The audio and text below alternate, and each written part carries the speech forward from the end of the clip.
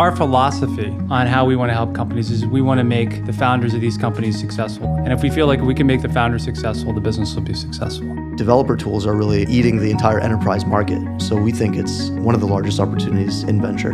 At this point in time, the opportunity set is as compelling as I've seen as a venture capitalist in all the years I've been doing this. Hey everyone, my name's Tom Drummond. Welcome to Venture Confidential. This is a regular podcast featuring candid conversations with top VCs from Silicon Valley. On Venture Confidential, we dive into the fundraising landscape, offer insights on how VCs think about investment, and hear investors' perspectives on what great founders get right. Venture Confidential is brought to you by HeavyBit, a 9-month program for developer-facing startups. If you're interested in learning more about HeavyBit, being a guest on this show, or you have a VC-related question, email me at vc@heavybit.com. This week, I'm joined by Scott Rainey and Lenny Pruss from Redpoint Ventures. We talk about Redpoint's investment philosophy, founders and investors' changing expectations, and the current funding environment and the outlook for 2016. This week, I am very excited to have on the show Scott Rainey and Lenny Pruss from Redpoint Ventures. Thank you guys for joining us. Thanks for having us. Thrilled to be here, Tom. That's awesome. Well, Scott, why don't you kick us off? Why don't you tell us a little bit about yourself and about Redpoint? Great. Yeah, thank you. I am a venture capitalist with Redpoint. I've been at Redpoint since the early 2000s and have spent quite a bit of time looking at a variety of opportunities and spaces within the enterprise landscape. I spend most of my time these days spending time on cloud infrastructure, and developer-oriented businesses. Lenny and I are both members of the Redpoint Ventures team, and Redpoint's an early-stage venture capital firm based here in California, and we currently are investing out of 2 funds, an early-stage venture fund and an early growth fund that focuses on companies that are a little bit farther along. Great. And Lenny, how long have you been with Redpoint? So I joined recently. I joined about 6 months ago. Previously, I was at a fund out on the East Coast called RRE Ventures, where I was doing most of their enterprise and developer-focused investing, and found myself spending a good deal amount of time out here, and then sparked up a conversation with these guys, and they said, why don't you just come out here and do what you've been doing, and thought it was a good fit. So been working with Scott on a lot of cloud infrastructure, distributed systems, developer tools type companies, and it's been great. Awesome. And are you working on specifically on the early stage side, or kind of a mix of the growth and the early? I'm exclusively on the early stage team. So how big's the early stage fund, Scott? Early stage fund is $400 million. Seed, Series A, occasional Series B. A growth fund, early growth fund, is a $400 million fund, and that is focused on occasional Series B, Series C, or bootstrap-oriented companies. I work on both funds. Most of us at the firm work on both funds, although in practice, it ends up that that we tend to orient ourselves around different stages. So. The $400 million, that's a pretty large fund for making a lot of seed and kind of Series A investments. Typically, how much are you investing at the seed level or Series A? Yeah, well, let's start with the Series A. So, there's the amount that we invest in up front and the amount that we ultimately invest in the company. And I would say that typical Series A investment for us is somewhere in the $4 to $7 million range, probably initial dollars in. We ultimately are modeling probably $10 to $12 million, but in the end, we're going to do what's required to help support that company. And there really is this is an average. I mean, they can vary widely across deals. What I would tell you is that has trended up over time over the last few years. And that's a function of the environment that we're in. As folks can raise money at higher valuations, they tend to raise more money. And so the size of these rounds has gone up. So I think we feel like 400 is a perfect fit for us because it allows us to invest in companies early on, maybe put a couple $1 million to work in companies, but also affords us the opportunity to have enough diversity within the fund. Ultimately, we target somewhere in the neighborhood of about 35 investments per fund, and $400 million fund allows us to do that. And so for the Series Seed investments or the super early stage stuff, I mean, Lenny, how much are you what is this kind of average check size, or how much do you think about investing in seed stage deals? Yeah, so I think we as a firm sort of re-architected our strategy on the seed stage side a little bit, a little while ago to start writing bigger checks anywhere from the sort of $500,000 to $1 million range, and really taking a more active role in the companies. And we really treat the seed opportunities as venture checks and like to roll up our sleeves and really work with these companies with the intention that these companies are ultimately going to blossom into opportunities where we're going to write $5 to $7 million Series A check and sort of get started along that path with them. For a long time, over the last, I think, 5, 6, 7, 8 years, the seed strategy for most firms is really about buying option value, right? Especially the larger venture firms. It was about putting a little bit of money to work in a bunch of companies and seeing what what really started to take hold and what was sprouting, and hoping that based on that small investment that you may have made, that you were in a better position to actually lead the Series A financing of the company. I think in retrospect, and Redpoint did not do a lot of that, but I think in retrospect, I think the venture industry realized that probably wasn't, the right thing to do. It wasn't good for entrepreneurs because we really weren't adding a ton of value. If you're writing a small check, I think it's hard for venture guys to be able to justify spending a bunch of time. And the other thing is, for us, it was ultimately, and I'd say us, the venture industry more broadly, but I think for a lot of firms were realizing that they were making these little checks. They weren't spending a lot of time. And I think in the end, they were kind of frustrating the entrepreneurs who were feeling like they weren't getting a lot out of it. And so I think we recognized that all along. We do typically 8 to 10 seeds a year. That's kind of right where we are now. I think the thing for us is that we want to make big commitments to these entrepreneurs. And I think our hope is that this is just the first step in a long-term relationship. And by investing, a reasonable chunk of money, but also a reasonable chunk of whatever round is they're raising, it kind of elevates the expectations on both sides. Do you think that's kind of why it sounds like a lot of VCs are kind of cutting back from their seed investment deals. You think that's returns aren't there? They're just... I think everyone's kind of trending towards a strategy that's more consistent with the way that we've approached it for some time. I think that they're realizing, 40 to 50 investments a year, which, there are a couple firms that were doing that. In the end, it was actually just damaging their reputation. I think they couldn't possibly add value to 40 to 50 seeds per year, and entrepreneurs were growing frustrated. In the end, the entrepreneurs had to ask themselves, is this in my best interest? Having one of those venture firms on my cap table, if they're not spending a lot of time, what is that?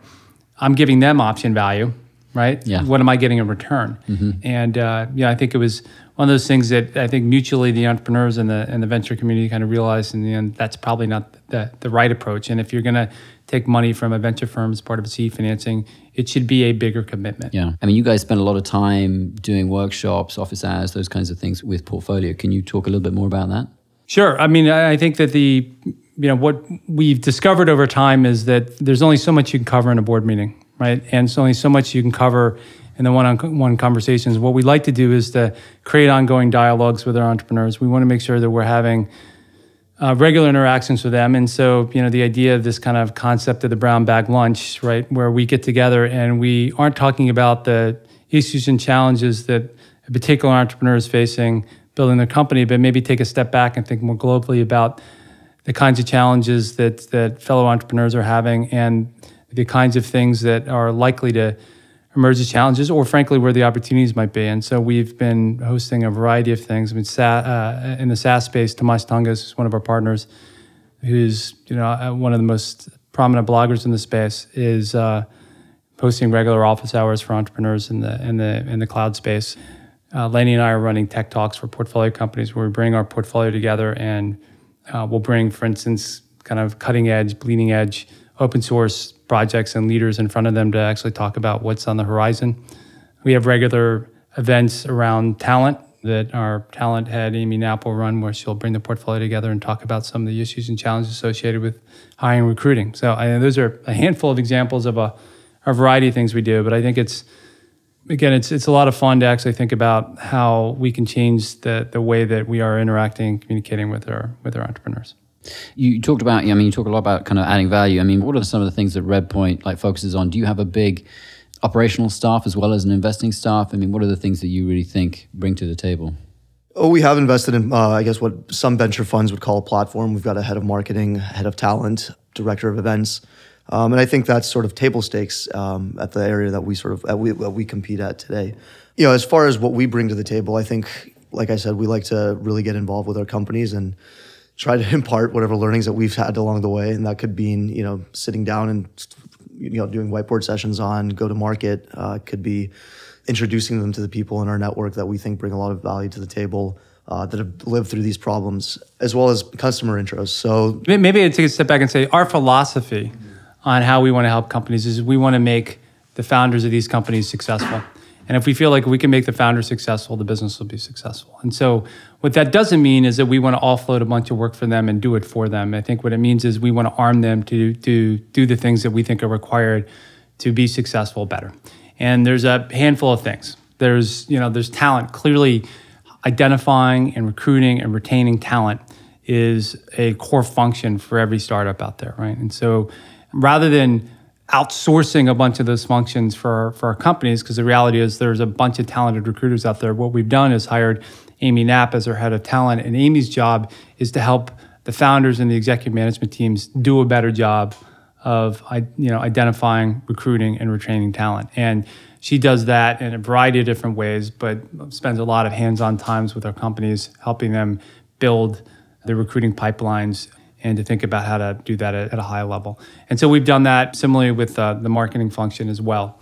I think a lot of the way, though, that a lot of the value that we bring to the table is going to come through the years and years and years of institutional experience that we have and helping guide hundreds of companies through the growth phase from, an idea to, hopefully what is a very, very successful and scaling business. And there's a lot of institutional knowledge. We take a team-based approach to investing where we orient ourselves around these consumer team and an enterprise team internally, and we really do like to have those teams manage the investments that we make, because we feel like the more people we have around the table, the more value that we ultimately will be able to provide. So I think there's a lot of things that we do.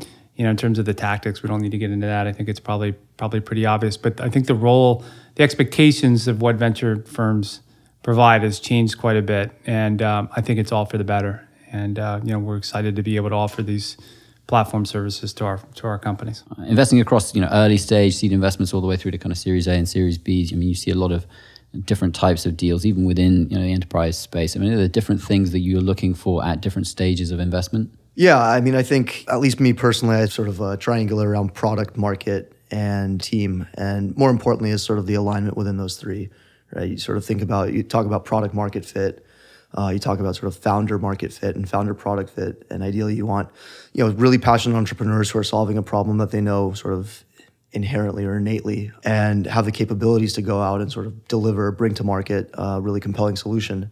And I think that sort of that cuts across stage. But, given if you're investing in an earlier stage, or you just don't have a lot of data, and so you tend to weight those three things a little bit differently and probably skew a little bit more towards the individual that you're backing and him or her operating in a really compelling market.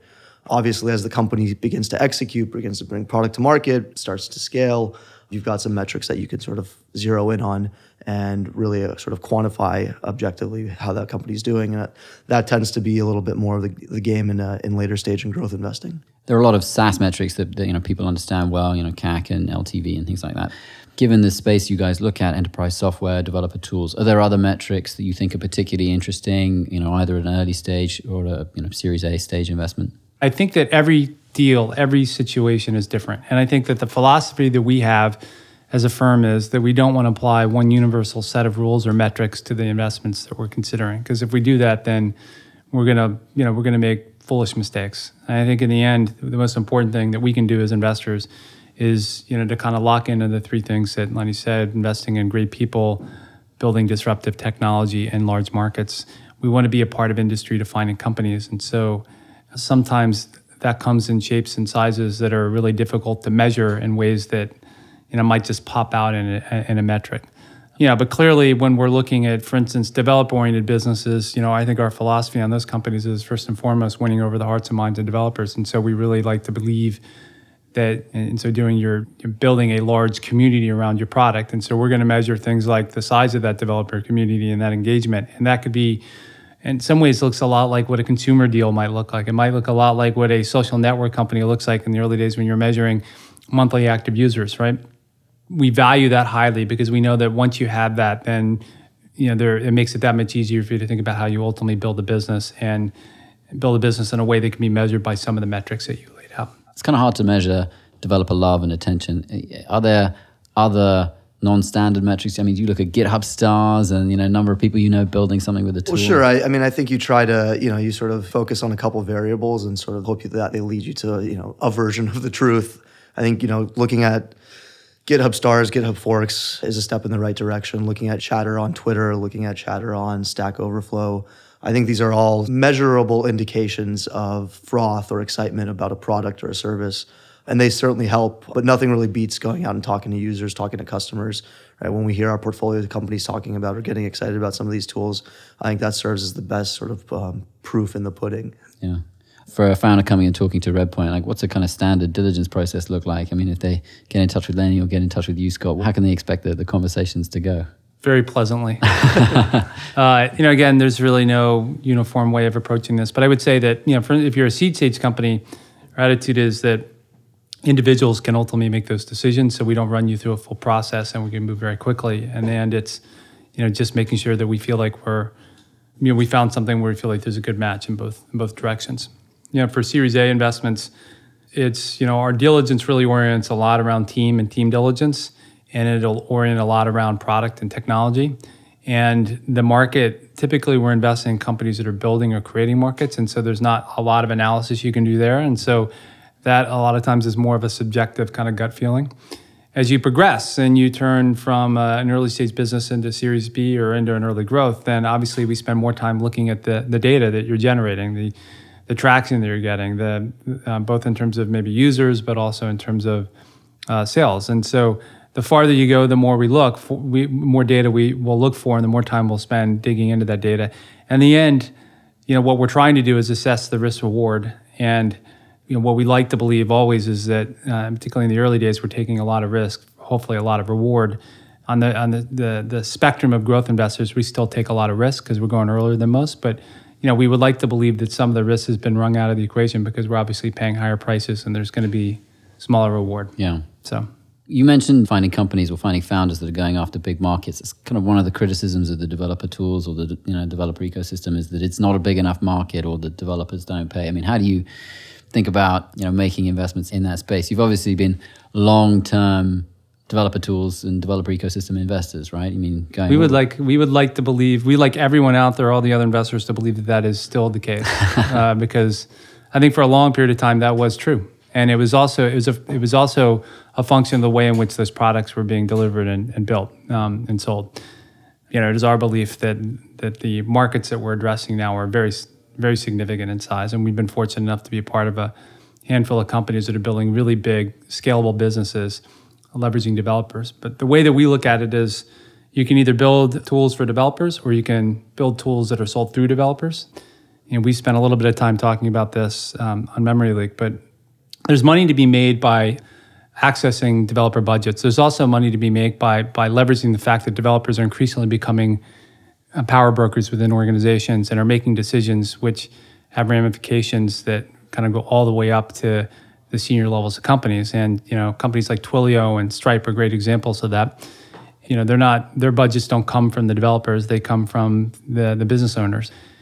And so we're accessing budgets that traditionally would not have been accessible if you were leveraging developers to go to market, but today they are. And we think that trend we still think we're in the early stage of that trend, and it's likely to play out and become more and more important over time. So, and I'd say part of that notion that you can't make money selling to developers or developer tools is sort of a smaller market is really a taxonomy problem that I think changing pretty rapidly. I think as more of our world gets instantiated in digital bits and ones and zeros, everything fundamentally touches a developer in one way, shape, or form. And so whether it's infrastructure, so now servers are basically developer products, right? Whether it's any sort of business, whether it's analytics or whether it's any sort of productivity software, it's becoming, again, via APIs and SDKs instantiated in bits and ultimately touches the developers generally first.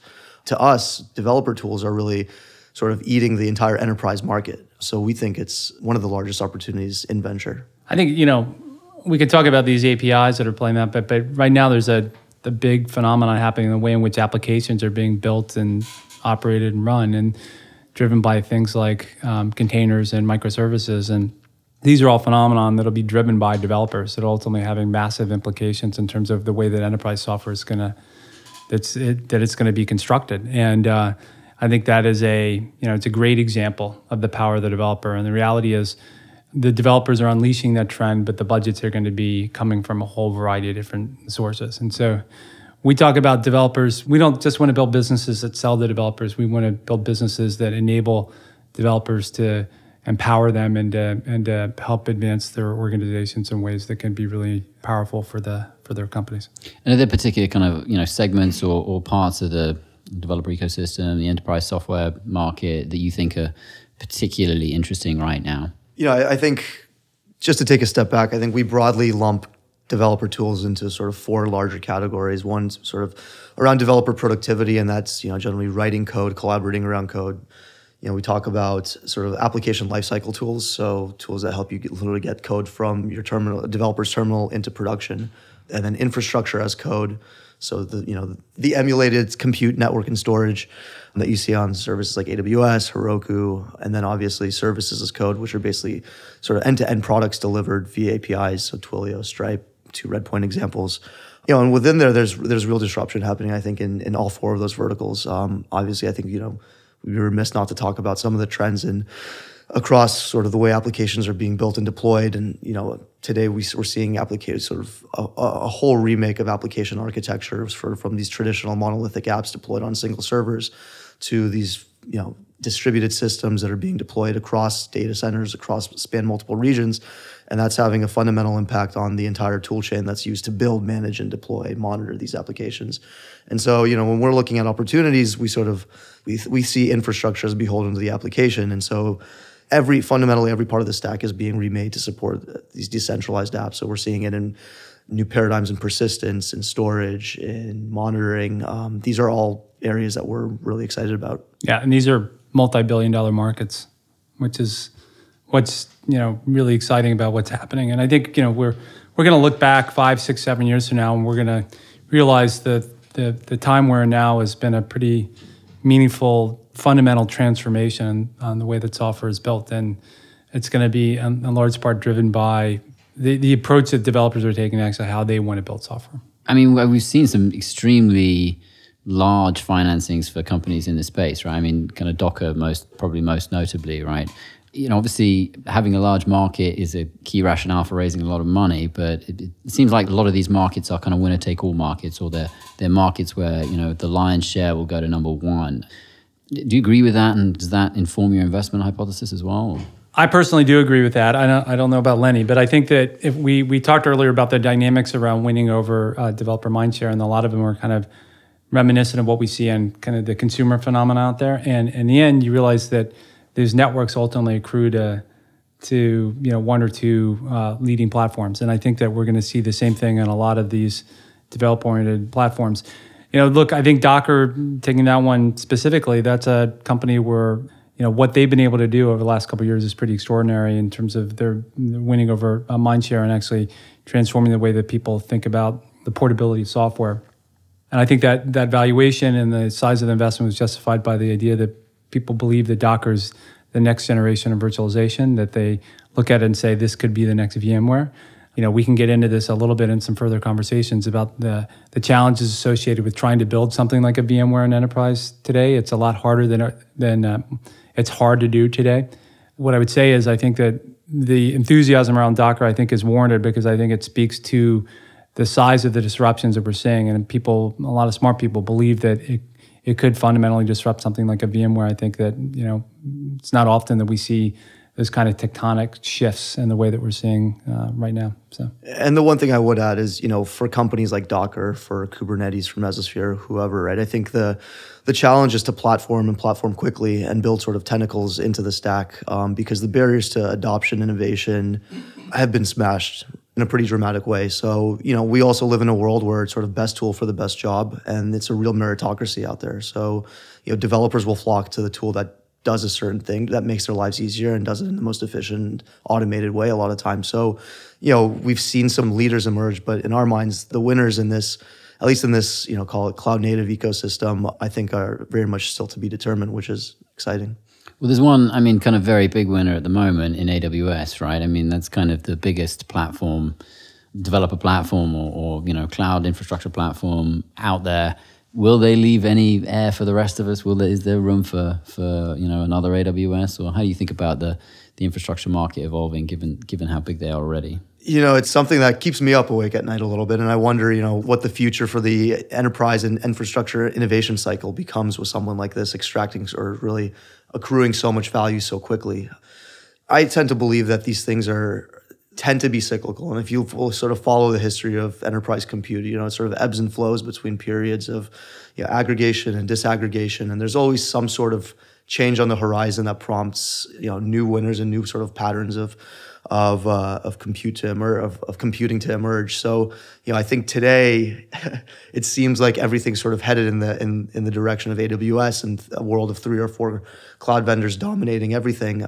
But I'm optimistic as an investor that there's gonna be some sort of paradigm or architectural shift that prompts some sort of, this isn't to say that, we're going to start to see, enterprises building giant data centers again, proprietary data centers. But the minute we start saying this is sort of it, is when things tend to change. So I'm hesitant to say that. I wrote a blog post not that long ago saying that I think Amazon might be the most interesting enterprise software business in the world today. I mean, it's incredible what they've done in short order, and I think it speaks to the power and the potential of the cloud.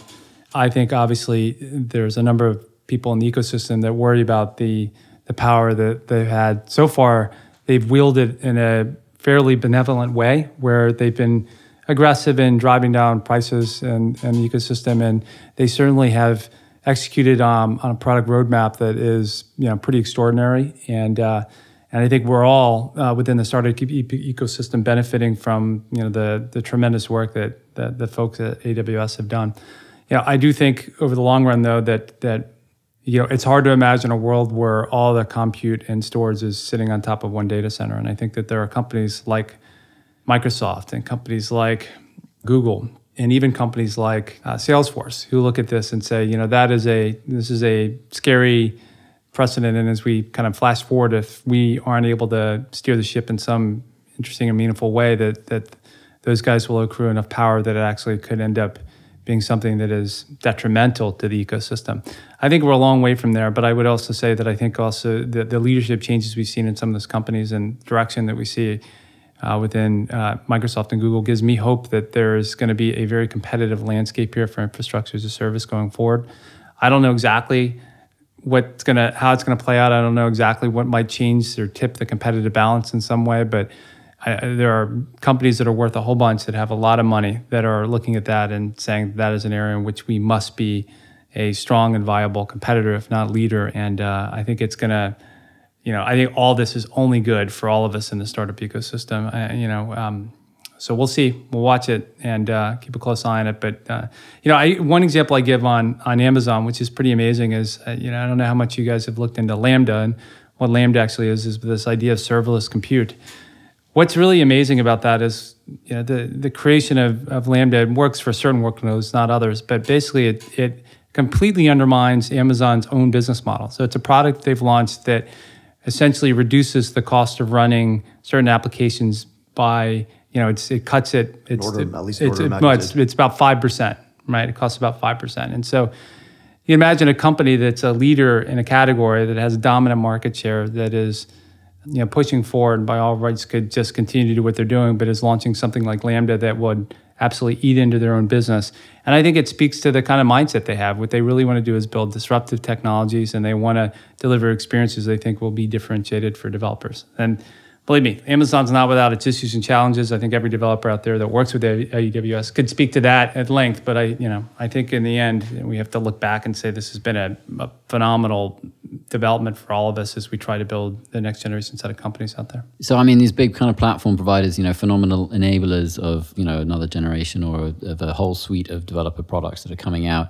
Do you think they're going to make good exit opportunities as well for some of the portfolio companies? If past history is any indication of the future, I think infrastructure companies will be hard-pressed to exit to the likes of Amazon and Google, right? I think these guys view infrastructure and sort of their ability to create software and rack servers to a certain degree as a core competency. I think Microsoft has definitely shown a bit of an acquisitive streak, particularly in areas that are highly strategic, where they can tend to differentiate themselves from these other two competitors, right? They flirted with mesospheres, the rumor has been widely discussed.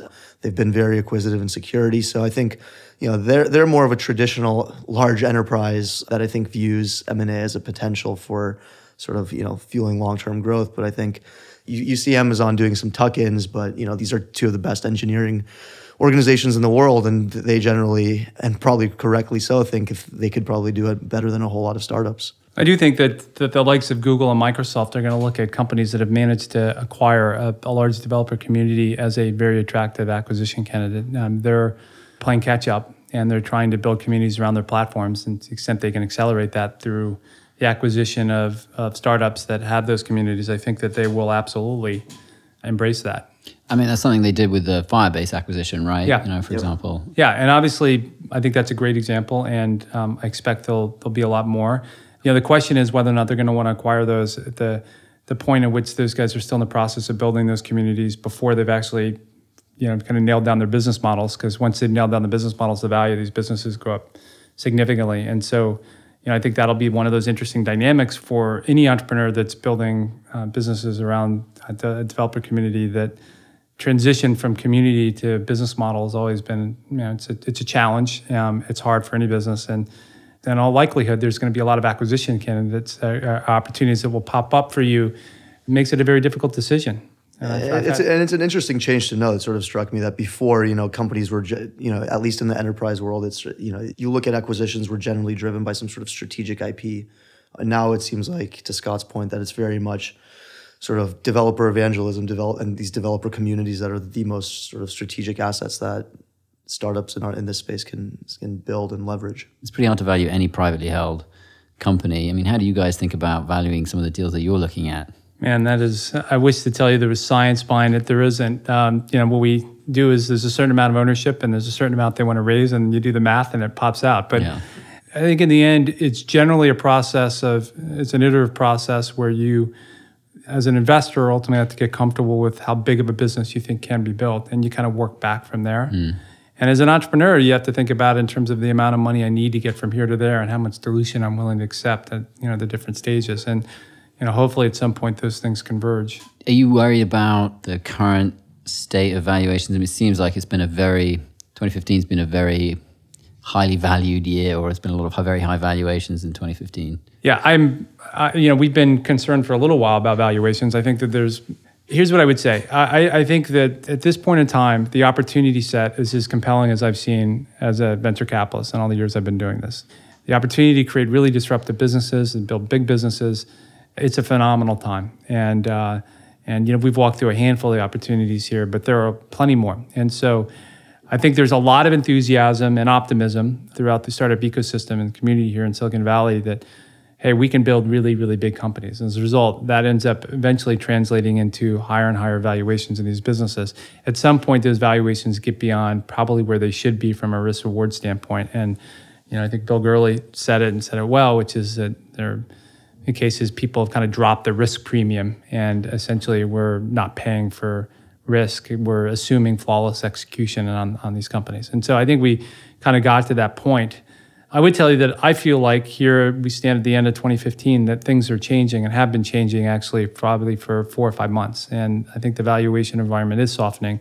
It's starting at the late stage. And so some of the companies at the very late stage that were getting very large valuations, and really hard to justify at some level because they're close to going public, and you look at the public comps and these guys were getting 2 to 3 to 4 times the multiples the public comps are getting.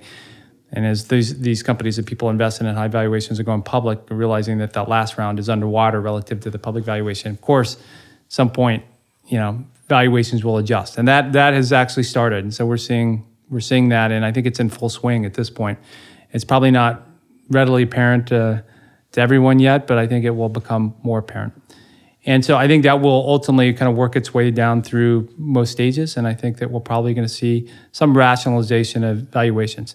That having been said, I do believe that valuations, it still will be a great time for an entrepreneur to raise money. I think that the valuations we're going to see at the early stages are going to be very attractive, and I think that the opportunity to finance companies in the private market over a period of time to take on very ambitious projects, the math is still going to work out and look very attractive. It's going to look very attractive to everybody. The one thing that could happen here if we do see an adjustment in the way in which companies are valued is just how much risk investors are going to be willing to take. And some of these projects that are burning a lot of money, some of the ones with very speculative business models that have raised money at very high valuations, they could face some challenges in an environment that starts to look for that risk premium once again. Along with valuations, do you think the kind of supply of capital has changed at different stages of the business? Is there less money kind of sloshing about at the Series Bs, the Series Cs? I mean, do you think the same thing is happening at the Series Seed as well? I think we're awash in money right now. I think we're still awash in money and will be for a while. I think that the seed level, there's plenty of seed capital that's available in Series A and Series B. There's plenty of capital available. In later stages, there's lots of capital. I would say that, at the very late stages, some of the investors, those guys will move in and out of the private market, because what they do is they look at the arbitrage between private and public, and they feel like they can put their money to work in the public markets and generate a better return, they will. And so, that you see that capital being a little bit more fluid at the late stages, but the reality is those, all those companies at that stage, all the private companies could probably opt to go public if they were to so choose. So I think we have a lot of capital sloshing around, which is one of the reasons why I said that even as we see an adjustment in the way the companies are valued, we still believe that they're going to be valued very highly because there's a lot of capital. And that I don't believe will change anytime soon. There's been a lot of money pumped into the venture ecosystem over the last 4 or 5 years, and it takes a long time for that money to kind of work itself out. So, good news. If you're an entrepreneur, there's a lot of money available, and it should allow us as an industry to continue to kind of take on big, bold, ambitious bets. Yeah, I mean, I remember back from the follow-on from the first bubble where people used to talk about the venture capital overhang and the number of massive funds that got raised all the way through, despite there being like no really real place to invest it. And it seems from the statistics or from the NVCA stuff that I've read, like the 2014 was like the most amount of money going into new VC funds for the last decade. I think 2015 is going to be the same as well. It always happens that money moves in, right as things get really exuberant. And yeah, it takes a while for it to move out. Now, in the scale of things, what happened in 2013, 2014, and 2015 is still very small relative to what happened in the late 90s. And so the size and scope of any kind of venture overhang is, not nearly what we maybe saw in the early 2000s. So I don't see it as a kind of fundamental challenge to the asset class. But I do believe that there's going to be a lot of money out there, and we're still going to, as investors, we're still going to be competing in an environment where there's lots of capital flowing.